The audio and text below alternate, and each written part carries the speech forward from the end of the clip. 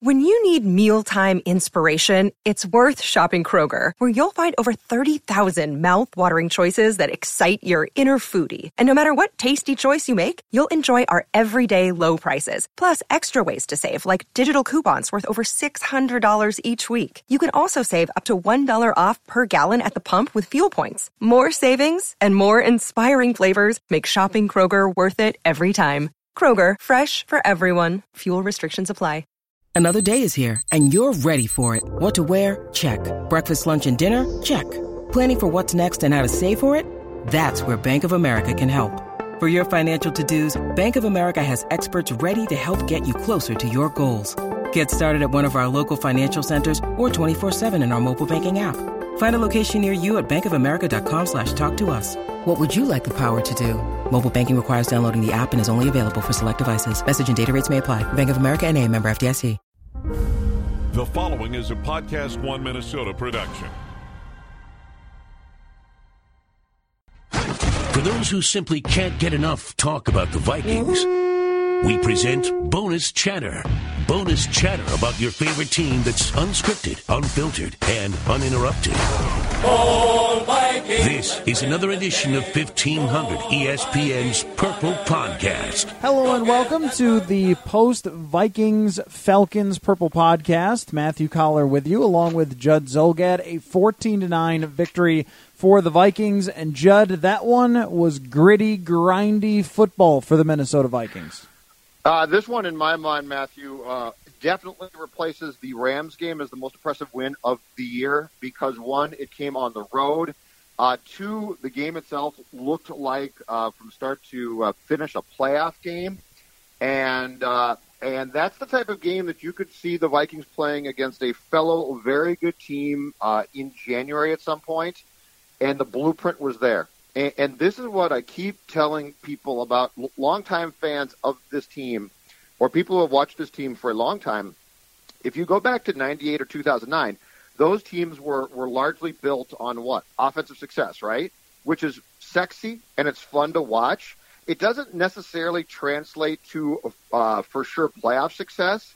I think if you were looking at a team that you say you're going to have to go into the playoffs, you might have to travel and win tough games. If your starting point is, instead of offensive success, it's a good offense with a great defense, that is the blueprint I would choose, and I think we saw today that is the blueprint that this Vikings team has. Their success, their offense at Keenum, we could talk about, and certainly will, but you know what? It always goes back to this. Mike Zimmer's defense this year is basically outstanding. Where I stand after this win, Judd, is the Minnesota Vikings are not decidedly the best team in the NFL, but there isn't another team that I would say that's clearly better than them, because I thought that this was a really great test of a team that has talent all over the field. They were missing their cornerbacks, but that didn't have a huge impact on the game.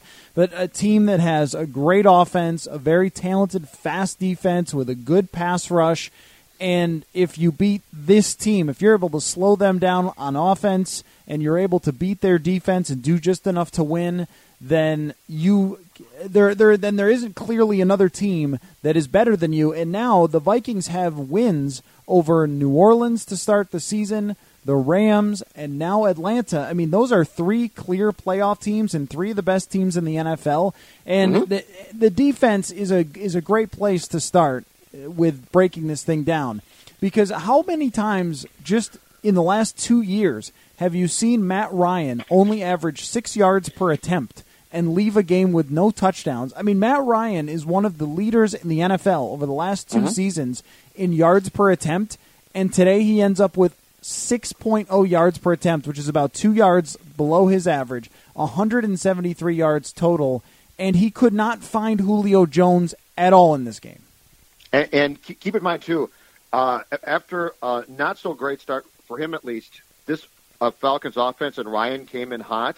And the other thing that I will go back to is, since the Rams game, Xavier Rhodes, no question, is playing hurt. I mean, Xavier Rhodes was, I think, picked on in the Thanksgiving Day game at Detroit because of that cap problem that he hurt against the Rams. And then there was no question today something was wrong, and Jones still was shut down.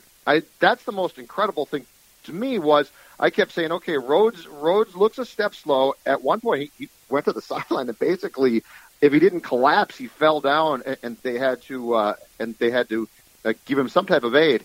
But my point being is, this defense is so solid overall. And when you looked at the components and said, okay, this might be a problem today, this might be a problem, in each case, they mostly stopped them. And it doesn't mean that the games are necessarily attractive to watch. It doesn't mean that there's going to be lots of points scored by the Vikings. But when you are looking for flaws in this defense, okay, Trey Waynes got picked on a couple times. When you're saying to yourself, this might be a problem, at the end of the game, you don't have a lot of things to say, well, that was bad. You might say it's a little bit concerning, but there's a big difference in this league between a little bit concerning, which I think any coordinator or coach will take, as opposed to that broke down. And the Vikings' job today on not only the quarterback, but on Jones, to me, once again, speaks volumes about the ability of this team. And this goes back to why I said, this is the type of game plan and the type of act that will travel, and it will travel into January, and it will go into a playoff game and can be very successful. Well, on the defensive side, it's a different star every week. And today, I think there were quite a few, but Linval Joseph was spectacular in defending the run. Harrison Smith was a playmaker as always. I thought real key, Eric Kendricks and Anthony Barr today, Judd. I thought when you look at these two running backs coming out of the backfield, Tevin Coleman and Devontae Freeman, I thought these guys can really cause a lot of problems, that maybe there's going to be so much focus on Julio Jones going down the field that they're going to try to dump underneath all day long. Freeman ends up with 1 catch for 7 yards. Coleman ends up with 3 catches for 27 yards on a total of 8 targets. I mean, this team has been able to do an excellent job against really good receiver out of the backfield type running backs. And today might have been their best that they've done all season, considering the quarterback who's throwing them the ball and considering the talent level on that side. These two guys were a major part of an offense that was an all-timer last year and went to the Super Bowl, and they gave them absolutely nothing. Yeah, and to the point on Barr, let's credit him, because for whatever the reason, in 2016, he just didn't impress. I mean, certainly he might have had a game here or there, but for the most part, he was a guy that you watched and said, you know for a fact that there's a lot more there. Anthony Barr has made a ton more plays and has had a lot more games, and that doesn't mean that he's the star of each game, but there have been a lot of circumstances so far this year that you could point to and say, okay, last year when we criticized him, this was what was missing. And Anthony Barr can be, and I still go back to this, when he's going well, he can be the linchpin absolutely to this defense because he can cover so much ground and he's a nightmare. I think that when we went into the season, at some point on a Purple podcast somewhere, it gets said, and we have a discussion about how the difference between a good Minnesota Vikings defense and a great Minnesota Vikings defense is Anthony Barr. And I think what we saw today was a great Minnesota Vikings defense, and also gives reason to throw out what we saw some of last week against the Lions. I mean, you said it on those Thursday games. If there's some complaints that you have, you just toss them out the window because it's such poor circumstances. And today they came back with that 10-day rest and just played a tremendous game. I mean, there are very few times that you're going to see Matt Ryan look flustered and rush throws. I thought he did that a few times. I mean, there were dropped passes. Sanu had a drop, but it wasn't an accurate pass. And then there was another one that maybe Julio Jones could have got, maybe not. But again, it wasn't as accurate as you would expect from a guy who is a consistent Pro Bowl quarterback on an offense that was absolutely flying. You mentioned that. And, I mean, I guess I go back to also the ability to stop them on third down was unbelievable, considering your level of talent. I'm trying to pull it up now. 1 for 10. The Falcons were 1 for 10 on third down. I mean, they were one of the best teams in the NFL offensively on third down, and they end up 1 for 10. I mean, that is just incredible. Let's see here if I can find that stat, because I actually had that stat on Friday's show about their success on third down, which was offset a little bit. Here it is. So the Falcons coming into this game, the league, as you just said, their best offense on third down, converting it 48% of their attempts. They were nearly 50% on third down.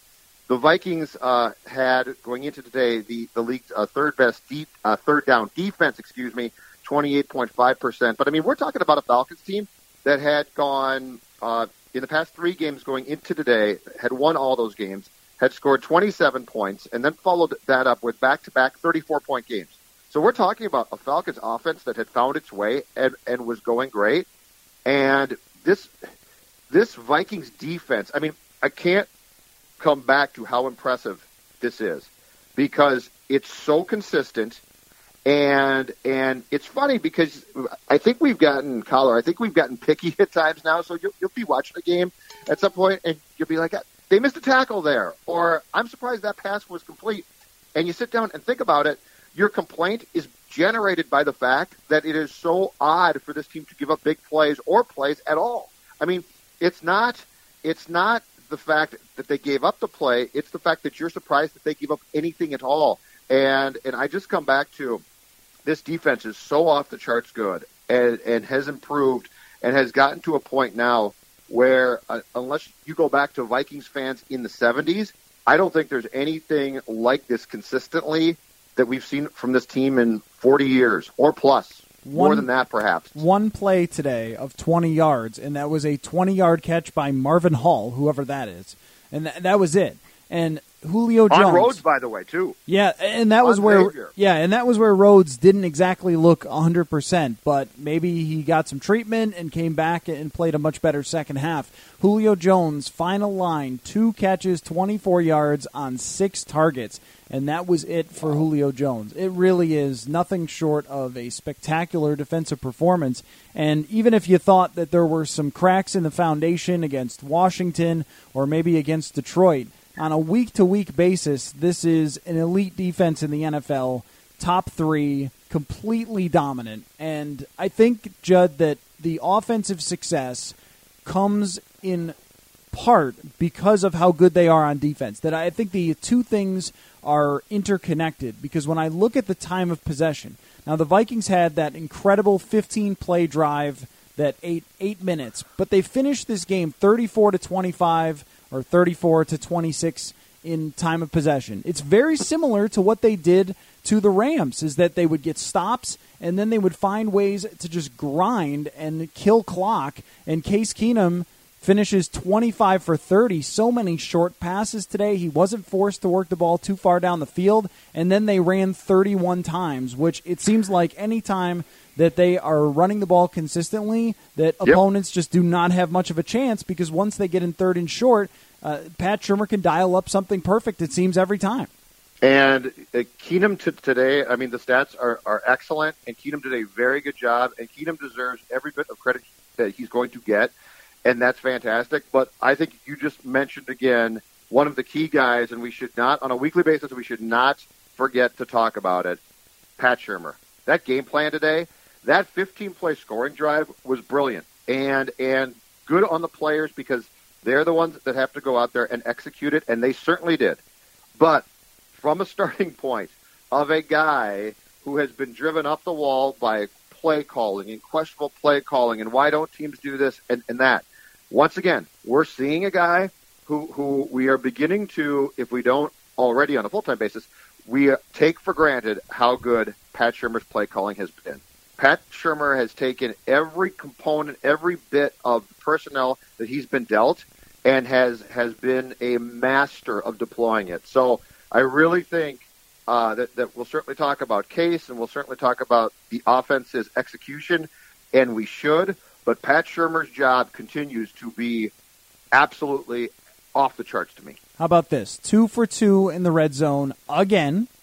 Shurmur has got to be one of the best in the red zone in the NFL at dialing up unique plays or looks that you haven't seen before. And this time he uses a quick Jerick McKinnon. Well, it's a rub play for one, but then Jerick McKinnon in the red zone through the air is a great idea every time, instead of pounding it up the middle with Matt Asiata, for example. And then the play to Kyle Rudolph, somebody on Twitter pointed this out, that it was very similar to something the Philadelphia Eagles used last week, where Kyle Rudolph looked like he was going to run an out and then turn back in and was wide open, and they had another receiver stop right in front of that, so forcing them to make a decision on who they were going to guard, and then wide open in the end zone. I mean, these Case Keenum touchdown passes are often 2 or 3 yard drop-offs to somebody wide open we've seen, and I think that is entirely on Pat Shurmur's play calling, play design in the red zone.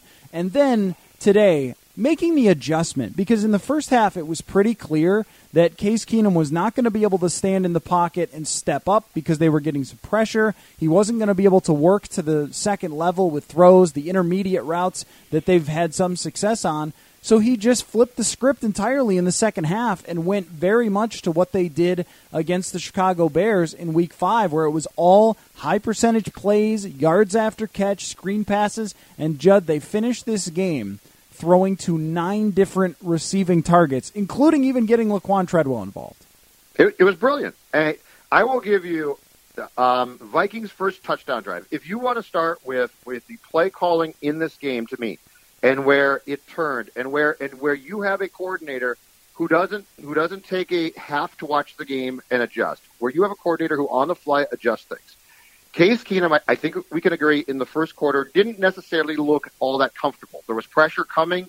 I thought he made a couple questionable throws. Now, they didn't cost him, which is great, but if you're a coordinator, you're not saying, oh, good, we dodged a bullet. You're saying, uh-oh, we can't have that happen again, right?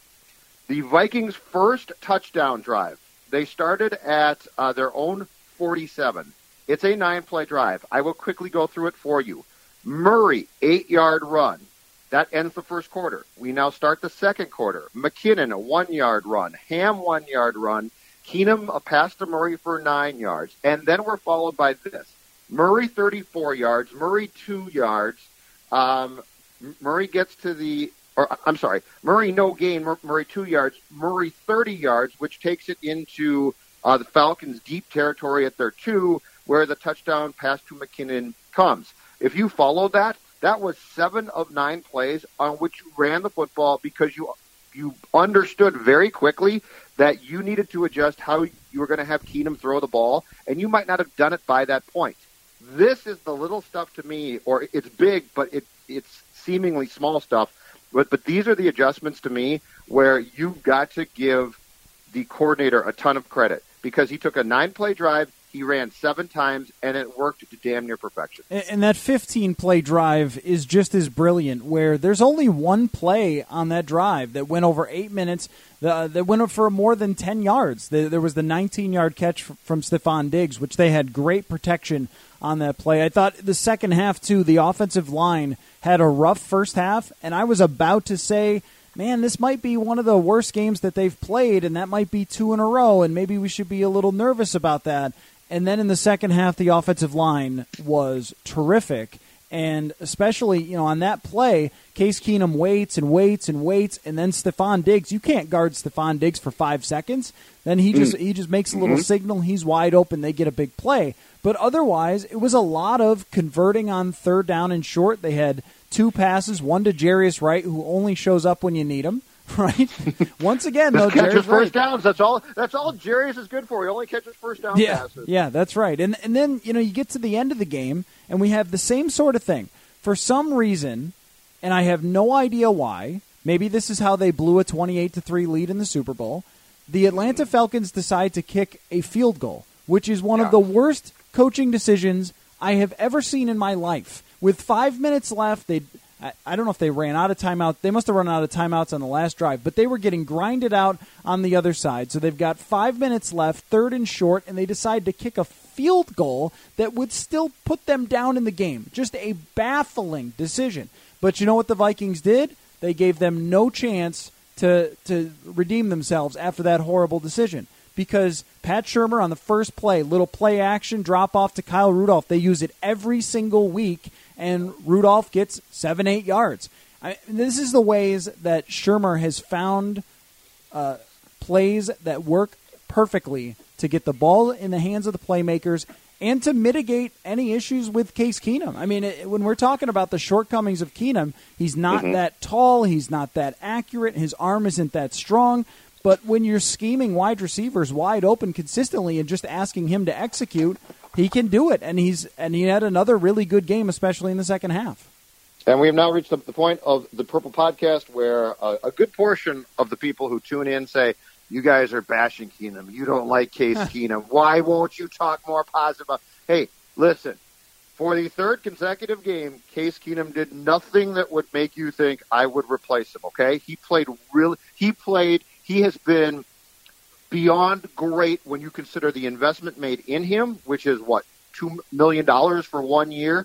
He has been a fantastic investment. But to my point, I think we're selling this team short if we only talk quarterback. And the way that this team played today, and the quarterback is part of that, and he played extremely well. The way that this team played today is extremely impressive. And the way that this team played today, and the way that they were coached and the game plan gives you a ton of confidence that this team might be unlike any other Vikings team and actually might be able to thrive throughout the course of a postseason. Well, and that's the thing now. How about that for being positive? Okay, yeah, that's about as positive as I've ever heard you since we've been doing the Purple Podcast together. This was impressive. It was extremely impressive. And, to the point with Keenum, going into this game, I thought, okay, you've got basically a 2-game section here and then 3 games at the end against unimpressive teams. So this is your real true test section of the season for your quarterback. And winning this one and going 25 for 30, 227 yards, it's not a day that's going to be going down in history or anything like that as one of the best quarterback days ever. It was good. He just executed what he was asked to do, especially in the second half. Mm-hmm. But to have this game go the way that it did for Case Keenum, I mean, he makes a really good argument for himself being the quarterback the rest of the year. I still am 100% in Mike Zimmer's camp of not coming out and naming him the quarterback just because talking heads on ESPN and NFL Network say that you should. I mean, that you shouldn't coach by what they say on NFL Network. But these 2 games were the key to truly evaluating Case Keenum and having an idea of what your offensive ceiling and what your offensive most likely day is going to be. And I think what we saw today is that they can be so versatile. They can work the ball down the field sometimes, like against Washington. They can throw the short passes sometimes, like against Chicago and here today, that it's almost too good to fail with Case Keenum as your quarterback. I mean, right? I mean, the thing with Keenum is now you might have gone too far. You should never tell a Vikings fan too good to fail.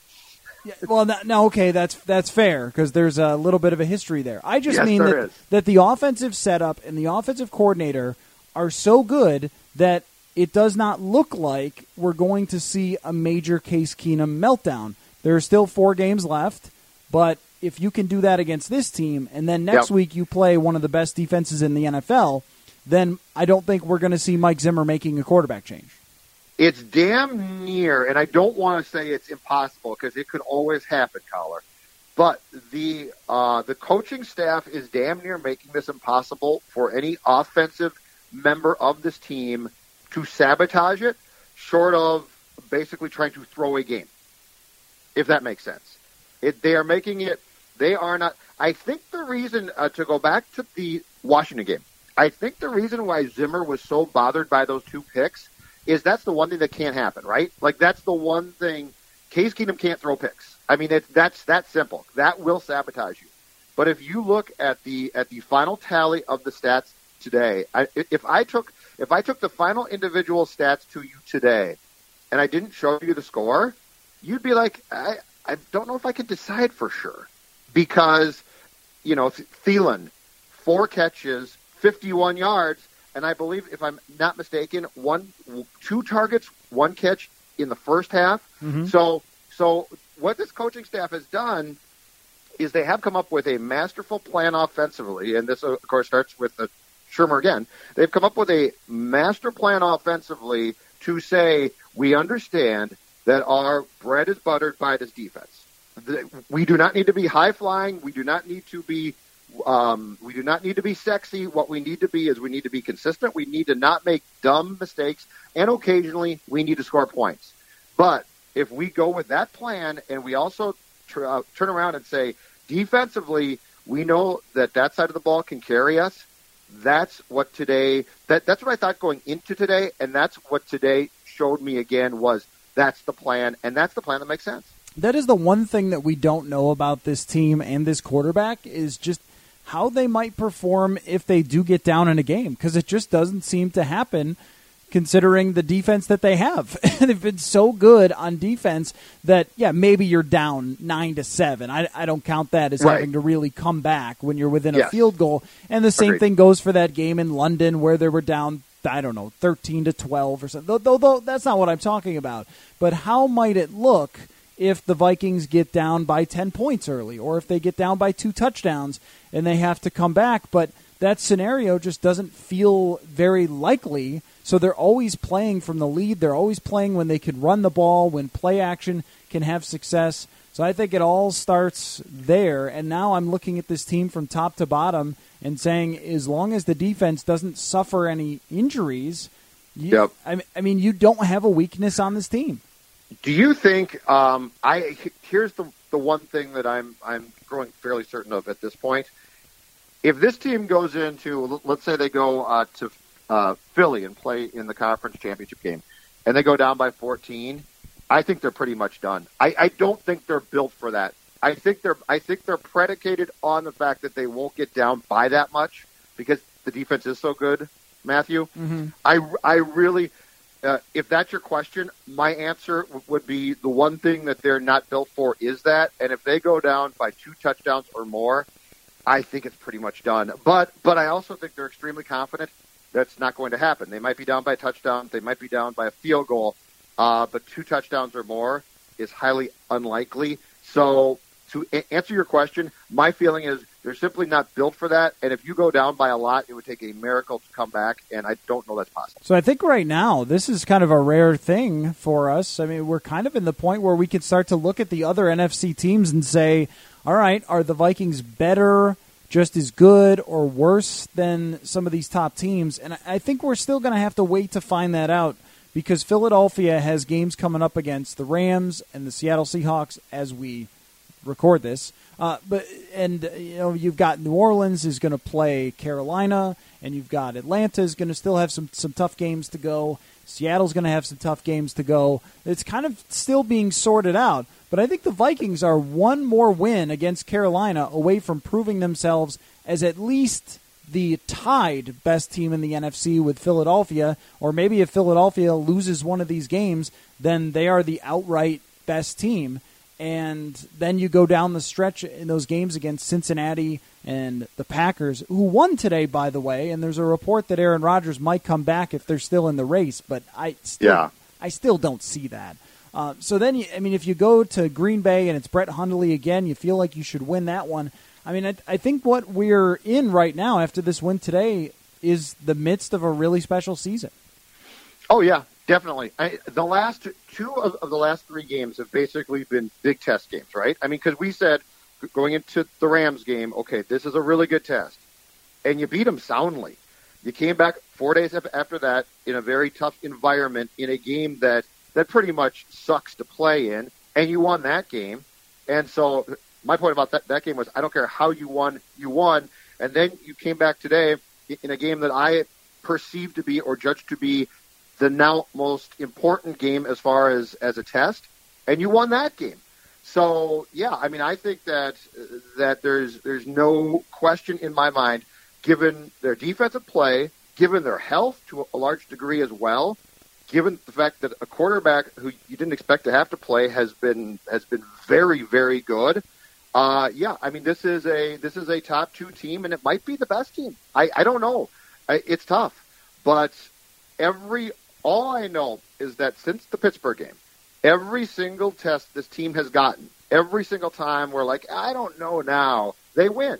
And there was a long stretch of games where they won games against what I thought were not very good teams. And I said, okay, show me something. Well, you played the Rams, and you did it. You played Detroit in a tough environment. You did it. and you did it again today. So for me, I'm now at the point where every time I've asked this team, okay, impress me now, they basically do. By the way, we have our national guy, former coach, calling for Mike Zimmer to name Case Keenum the starter the rest of the way, or at least in snark. Tony Dungy said, Case Keenum played well again today for the Vikings. Now they've won 8 in a row. We'll have to see if he will start again next week, with a smiley face. Yeah, I mean, I see no benefit. Can we just stop with this? see no benefit whatsoever to doing it, right? Can we just stop with this? What good does Mike Zimmer get by saying, yes, Case Keenum is our quarterback? What good does that do him? And here's the most important thing, and I brought this up quite a bit. The only reason why you would do this is for the benefit of your team. And guess who else? Case Keenum. The only reason why you would do this is if you thought that Case Keenum's confidence or whatever was waning. Well, last time I checked, in the second half today, let me pull up his statistics again. He was 13 for 13 for 117 yards and a touchdown. There is no reason. And at this point, guess what? I'm on the side of sports karma. It's working. It's absolutely working. If this was a goaltender, you would never name him your top goaltender in hockey because you'd be too damn superstitious that what you've got going right now is working. There is. We can talk all day long about why we think Zimmer's doing this. We could talk about if it's the smart play or not. It's proven to be, but we could talk about that. But this notion from the media, and I'm all for getting on my soapbox when I see fit for it, but this notion from the media of, well, now you have to, no, it's working. Keenum's fine. The team's fine. They seemingly love both QBs. And once again, I'll go back to the most important starting point of all of these conversations that people are missing. Talk about the defense. Right. Oh, no, I mean, honest to God. Yeah, no, you're right. This is the first time since the Purple People Eaters. Now the Vikings have had a few good defenses mixed in, but this is the first time that you've had a defense that is this ferocious. The starting point for this team has nothing to do with the offense. The starting point for this team is that defense. I think we're at a point, by the way, where I wouldn't want to just start mailing in anything or thinking about resting starters exactly, because you still need to win. You still need the battle for playoff position where you're going to be. But speaking of the defense, I think I would sit Xavier Rhodes next week if his injury is still lingering. I'm getting that sense from watching him that it's not quite the same, even though he did a spectacular job today. But if he's got any lingering issue with that calf, why maybe sit him out against either Cincinnati or against Carolina. Carolina has Devin Funchess, but that's not a real superstar wide receiver. Since they don't have one that you need to really shut down and they have depth at corner, maybe there's an argument to sit him down. But to your point, though, I agree that this defense is the best that we've seen it under Mike Zimmer. It's even better than last year. I think it's better than 2015. It's a lot of players who have been in his system for a long time. And, you know, you even see, like, Ben Gideon comes in and makes a tackle. You saw Mackenzie Alexander had the one penalty, but he's out there and makes He made one really good play. Yep, the pass. On third down, made a hell of a play. The pass deflection. We saw the great pass deflection by Andrew Sendejo. It's not even just the star players anymore. It's other guys that are coming off the bench or are not the key guys that are also making plays on a weekly basis. And that has been one of the drivers of why they are even better than where they were last year. And now, Judd, here's my question for you is, what else do you need this team to answer before we get to the playoffs? Short of avoiding a meltdown, almost nothing. You know, I told Phil on the Friday show, I said, if you now split the Falcons game and Carolina game, I'm pretty happy. I mean, privately, I'd be ecstatic because you're on a 3-game road trip, and that trip came on the heels of the Rams game. And if you can go 2-1 on the 3-game trip, which in this league is a rare trip, it's a long one. I'm pretty pleased about that.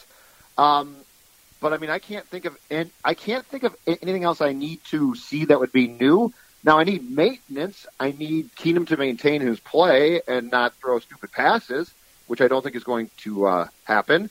I need the defense to continue to play very well. But if you're saying to me now, what's the next game? What's the next team on the schedule that I'm going to say, I think that team might have this Vikings club? Color, I can't think of one. I mean, you go to Carolina, you should beat them, but if you lose that game, I'm not going to be super upset about it, and I certainly wouldn't be if I'm the Vikings internally.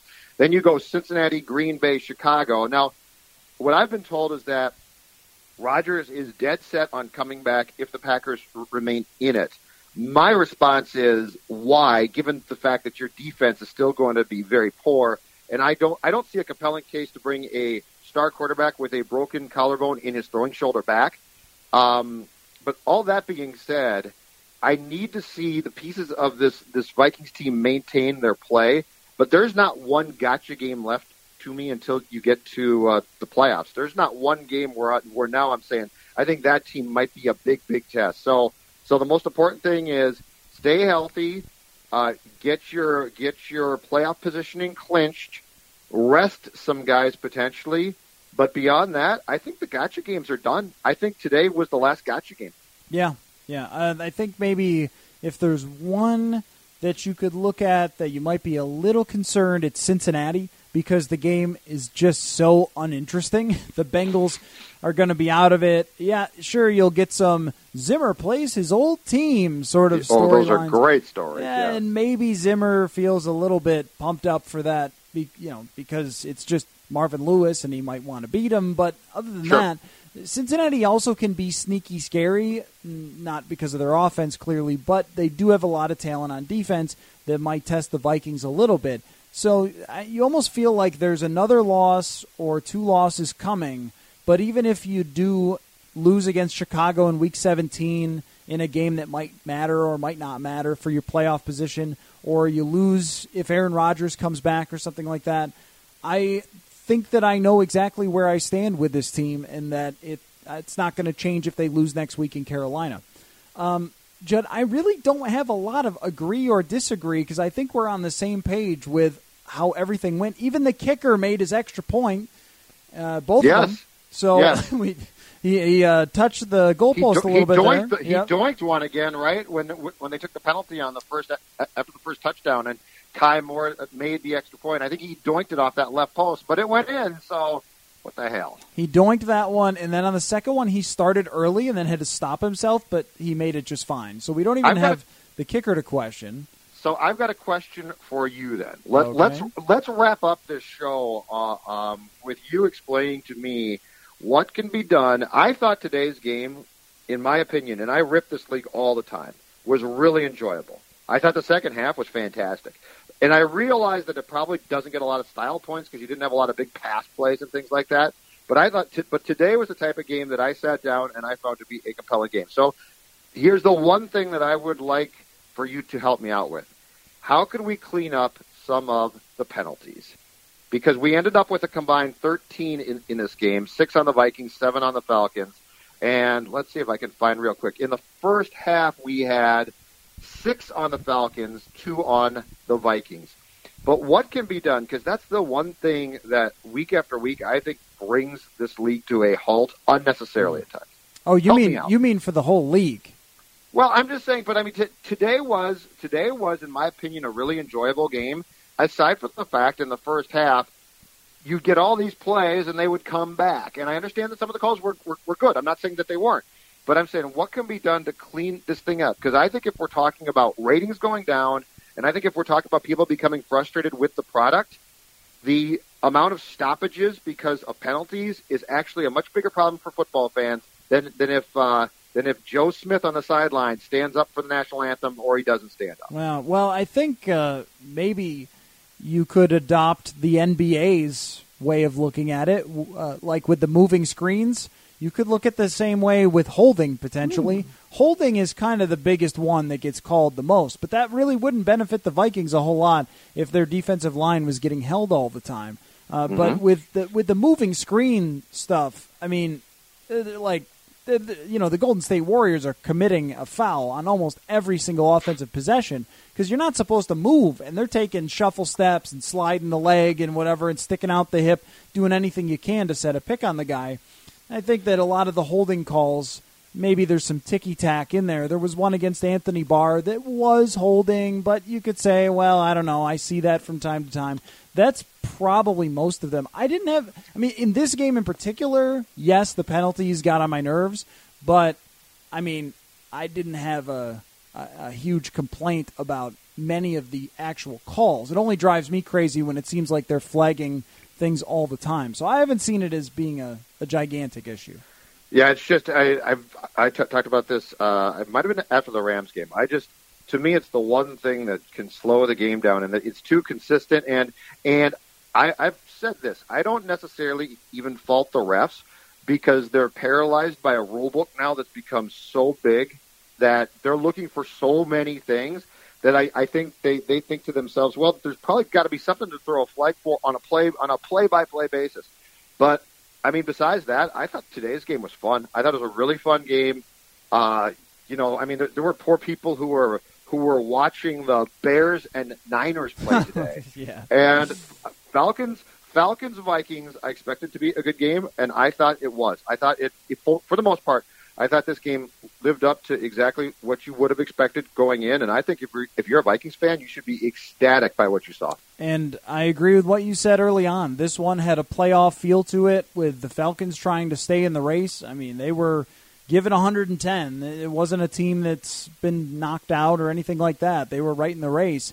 And to do that in their house, on the road, it had a great feel to it and did turn out to be an overall really fun game. So the Vikings, 14-9, going on to the final stretch here, Judd. I think when Sam Bradford went down, we would not have expected to have been talking about this team winning all of these games in a row. Is that 8? 8 in a row now. 8 in a row to improve to what? 10-2 now on the season. All right. Well, we will have lots of further sports coverage, Judd, here on the Purple Podcast. So I'm going to have to dig up some more guests. You will have more here. Sports coverage. We're going to have to have more guests. We're going to have more topics if we can't just talk about Teddy versus Case all the time. Well, you've still got plenty of things to talk. You could talk more about Shermer's brilliance and where he might end up with a head coaching job because he's going to get one. I can't. The job Zim has done. I can't wait to watch the tape on this. I really can't. I cannot wait to watch the tape on how they adjusted in the second half to find so many guys open on short passes and to further investigate the brilliance of Pat Shurmur. So, all right. Yes, both sides of the ball today were very, very well coached. I would say that's not going on too far of limb to give credit to Zimmer and Shurmur for the job they did. Most certainly not. Okay, so we'll talk again this week, Judd, and we'll talk with Courtney Cronin as well, and whoever else I can get to come talk about potentially the NFL's best team. All right. Thanks, Judd. All right. Bye, Matthew. Thank you all for listening to the Purple Podcast.